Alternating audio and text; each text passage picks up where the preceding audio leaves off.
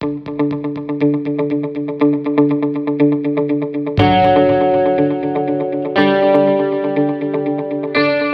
I think industry will value this because they see a workforce shortage. And while micro-credentialing is not the silver bullet, it's definitely a piece of silver buckshot that can solve that problem.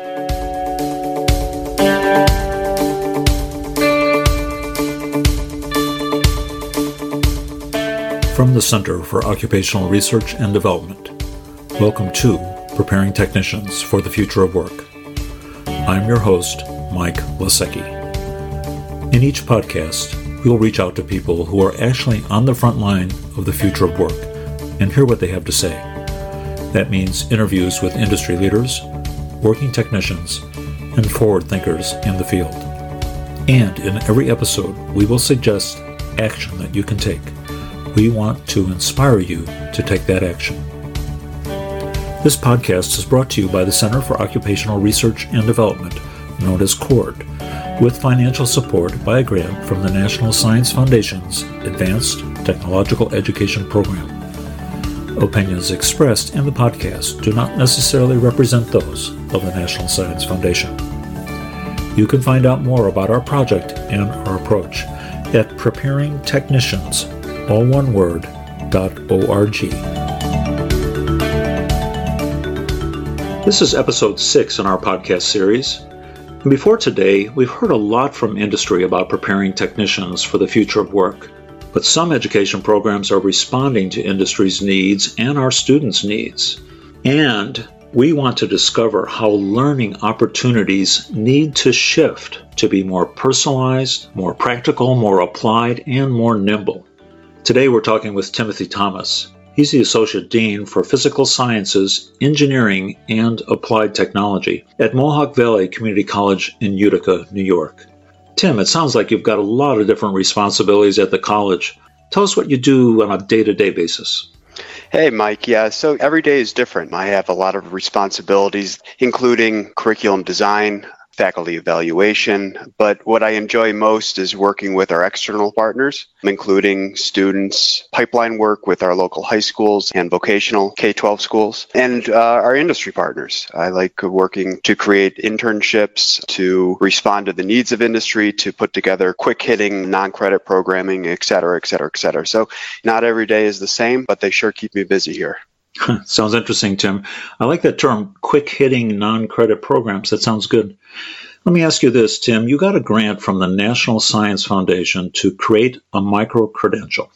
Now, not all of us are necessarily familiar with that term, or we might have our own views of what a micro-credential is. But before we get into that definition, how'd you come up with that idea, that proposal to the NSF? What drove you to do it? Well, we've been working with micro-credentials at Mohawk Valley Community College for probably about the past 5 years. And the idea actually came out of student government, where one of our wonderful students came up with the idea of competency-based short-term credentials. And likely he read about it somewhere else, but he was the driving force that allowed us to go through our shared governance processes to be able to create micro-credentials. And I was involved with that process from the beginning, so it was always in the back of my mind that we could use micro-credentials to train the incumbent workforce. So with that foundation of 5 years of thinking about micro-credentials, I thought this was a really nice idea to try to see it play out. And in order to do so, we would require some funding, and NSF seemed like a great place to go for that. Well, good. Congratulations. I know it's a very competitive program at the NSF, so kudos to you and your team for getting that grant. Now, the technology you're focused on is unmanned aerial systems, right, or drone technology? Correct. Was industry involved in the creation, either at the grant stage or at the micro-credential development stage? How was industry involved? Well, given that these drone technologies are emerging in nature, we've been working with industry from the get-go, from when we designed our initial AAS degree in unmanned aerial systems technology. So we've always had this ongoing dialogue with industry. Now, when we were putting together the grant idea, we asked for feedback, is this something that you would value? And we had to get the right answer to that question from industry before we spent all the time putting together the proposal. Now, industry and our farmers and our local power authorities, they all said that they would be interested in participating in a project with us. So industry has been involved from the get-go. We looked to our local industry to see if they would find value in these short-term competency-based credentials. And we needed an answer of yes before we felt that it was right for us to go forward looking for funding to put together these micro-credentials. Given that industry stated that they found value in micro-credentials, we didn't use them to help write the grant proposal, but we have been interacting with them ever since the award to do the curriculum design work, to find applied learning experiences for our students, and so on. Excellent, Tim. Now tell us, when I think of a micro-credential, I'm pretty sure I don't mean digital badges. That's a pretty common term, and some people call digital badges a micro-credential. But we're talking about something that's related to a sequence of courses. Tell us exactly what this micro-credential is. How many courses? How long does it take me to get it? So I referenced earlier that the ability for MVCC to provide micro-credentials for a student took about 5 years from its idea to our ability to enact them. And as part of that 5-year process, we had to go to our Board of Trustees and get permission for us to confer micro-credentials. In their policy, they define micro-credentials as being a compilation of credited courses, and they have to be between 9 and 15 credit hours. So with our micro-credentials that we've created through this grant project, we are somewhere in that range of no fewer than 9 credit hours of coursework, no more than 15 credit hours of coursework. And we've designed each of these micro-credentials to revolve around the attainment of a single competency that could lead to either upskilling, make somebody more employable, or could lead directly into work for somebody who is currently not working. Tell me the name of one of these, Tim. What's the name of one of the credentials? How many courses, how many credit hours? So one of them is the Small Unmanned Aerial Systems Operations micro-credential. It is made up of 4 3-credit-hour courses. Students will do mission planning and fly missions that include small unmanned aerial systems. So the coursework involves courses that teach students about the FAA regulations, leads to the FAA's Part 107, so students can fly commercially. Students get a lot of flight time using quadcopter and multi-rotor and fixed-wing aircraft. So you can see with those series of courses, we're not focusing on the other aspects of the analysis of the data that is collected from unmanned aerial systems flight or the maintenance of unmanned aerial systems. We're focusing on just, can you plan a mission? Can you fly a mission? Excellent. There are other micro-credentials, including a data analysis micro-credential and a maintenance micro-credential, where in those series of courses, students are learning how to do the post-processing of data and create reports for the end user with the data analysis micro-credential. And with the maintenance micro-credential, students are working on the electronics and the mechanical systems of drone systems. Well, it's sort of interesting. Depending on what you're trying to achieve, what competency you want to develop, you can go after one of these micro-credentials. How long does it take? I mean, is this a 16-week thing? Can I stretch it out? Can I compress it? Yes, and yes.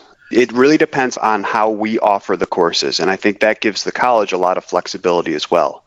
If we find a large enough group of, let's say, incumbent workers, and just for the purpose of this conversation, let's say that they are engineers who want to start using drone technology in order to help them with their work. We could open up all of the courses for a specific micro-credential at the same time, and we could say, okay, you group of engineers, come to MVCC for 14 weeks, take these 4 courses, full-time coursework, and we will give you a micro-credential, which then says you are able to fly a drone or do the post-processing of the data for a drone. Now, it's probably unlikely that an engineer can leave his or her job for 14 consecutive weeks to come to Mohawk Valley Community College, so we can also have the flexibility to say, over the course of this year and a half, we are going to offer the 4 courses that are required sequentially, and we can offer them on Tuesdays from 4 to 8 p.m. and just make a really nice, consistent schedule for those individuals. I like that, Tim. You know, at the beginning, we talked about how industry and our students want something that's a bit more nimble, a bit more suited to them. Sounds like it. This is 4 credit. Do I have a transcript that shows this? Can I link these things together to make a degree? How does that work? So all of our micro-credentials that we've created are stackable to an AAS degree. In order to get the AAS degree, you would have to complete 3 of the micro-credentials and then do some general education coursework to fulfill the State University of New York requirements for a degree. They are on a transcript. However, the micro-credential right now, since it's so new in the SUNY system, is not on the academic transcript. We are housing it on what we refer to as our co-curricular transcript. We're also buying into a credentialing software so we can create digital badges for these micro-credentials, and the digital badges will create a whole bunch of metadata. So students will be able to put these digital badges on their LinkedIn account or other locations. That's great. I think that really addresses an issue that some technology students have, that is evidencing what they know, evidencing their competency. And things like badges and micro-credentials can really help with that, don't you think? Yeah, I completely agree. Tim, here in Arizona, I know none of our colleges yet have micro-credentials. So tell me, if we were to create a micro-credential program here, working with our industry partners, what is the top 3 things I should watch out for from the college perspective? That is, setting this thing up within the college. What should I worry about? I think the biggest hurdle to overcome is to get faculty buy-in. We were very, very particular in the way that we went about creating our micro-credentials. We started the conversation, it actually percolated from a student. Once the student gave the idea to me, he and I wrote a white paper just introducing the campus to the idea of micro-credentialing. We presented that white paper to our College Senate. The College Senate then tasked our Faculty Caucus of College Senate to create an ad hoc committee to explore it further. The ad hoc committee created a set of recommendations of how the college should proceed with micro-credentials. From those recommendations, an academic policy was put together, which eventually was approved by the Board of Trustees. If we did not take the time to go through our shared governance processes, I don't think our faculty would have bought into micro-credentials, and I don't think we would be where we are today. I would also recommend that you make sure that the micro-credentials you're creating do lead to the attainment of some sort of competency. It's very easy to say, take English 1, English 2, and public speaking, and now you have a communication micro-credential. But in my opinion, taking those 3 courses doesn't necessarily make you a great communicator. If we at MVCC started rolling out micro-credentials like that, I feel like the faculty and the rest of the college would start losing faith in the whole idea of micro-credentials. So we do our due diligence when we're putting together micro-credentials. We work with our industry partners to make sure that receiving the micro-credential could lead to increased opportunities in the workforce. And the third thing is, I think it revolves around using industry partners. When we're designing the micro-credentials, we have to make sure that we're communicating well with our industry, but we also have to recognize that our industry partners are not masters of curriculum design. So we have to put together structured activities to help the industry partners think about what they actually require for their jobs. Then we can take that information and roll it into a nice, cohesive, and concise curriculum. That makes sense, Tim. I like the idea of really working together, education and industry. And what you just said, helping industry think about what they want. I mean, that's true because they don't always know what the options are on the academic side. So that partnership, I think, is very important. Let me ask you about this and then we'll wrap up. Did you ever trip up? I mean, did you ever get home from work one night and yell at the kids or kick the dog? Sorry, I'm just teasing about that. And say, I wish I wouldn't have done that. Anything that you tripped on that we should watch out for? Yeah, going back to the creation of micro-credentials, I'm the type of person who I see what I perceive to be a good idea and I just want to run with it. So when I wrote the white paper, I thought everybody's going to buy into the idea of micro-credentials and it's not going to take 5 years for us to go from 0 to being able to offer micro-credentials. I wish I had spent a little more time preparing before I presented to our College Senate because I was hit with a lot of hard questions at that presentation. And since I wasn't overly prepared, I remember just rope-a-doping for a while and taking it. Yes. All right, good. So we're sort of listening and taking this to heart because this sounds like a darn good idea. And I have to admit, sometimes that time frame, which I bet might not be 5 years for everyone, especially since there's precedent from efforts like yours. But it will take some time, and I think helping our industry partners understand that there are hoops to jump through and hurdles to go over to make this happen. Last question. Tim, will industry really value this? Do you have any sense yet if they really see value here? I think they will value it, especially if community colleges prove their agility in being able to offer courses when their incumbent workforce can take them. With technology changing so quickly, Mike, you know that the skill set of 2012 is not the skill set of 2019, and it's not going to be the skill set of 2023. So the workforce is going to have to go through more frequent training to gain additional competencies, and that's really just because of the speed at which technology is changing. So I think industry will value this because they see a workforce shortage, and while micro-credentialing is not the silver bullet, it's definitely a piece of silver buckshot that can solve that problem. I like that analogy, silver buckshot. Hey, Tim, thanks for all your time today, and best wishes moving this forward. Hey, thank you, Mike. I appreciate it. Goodbye. Bye. That's it for today, listeners. A micro-credential approach to training and education. Here's your action item. Think about a set of your existing courses that you could use or modify as one of these micro-credentials. Industry partners, help that education program define the competencies that will be addressed. Folks, take a look in the show notes to see the details of the remotely piloted aircraft systems program at Mohawk Valley Community College. And also in the show notes, you can see the literal chapter and verse of the administrative process and language that was developed. You might want to use that as you create your own. As always, find our podcasts on preparingtechnicians.org or subscribe on Apple Podcasts or Google Play. A rating and review are always appreciated.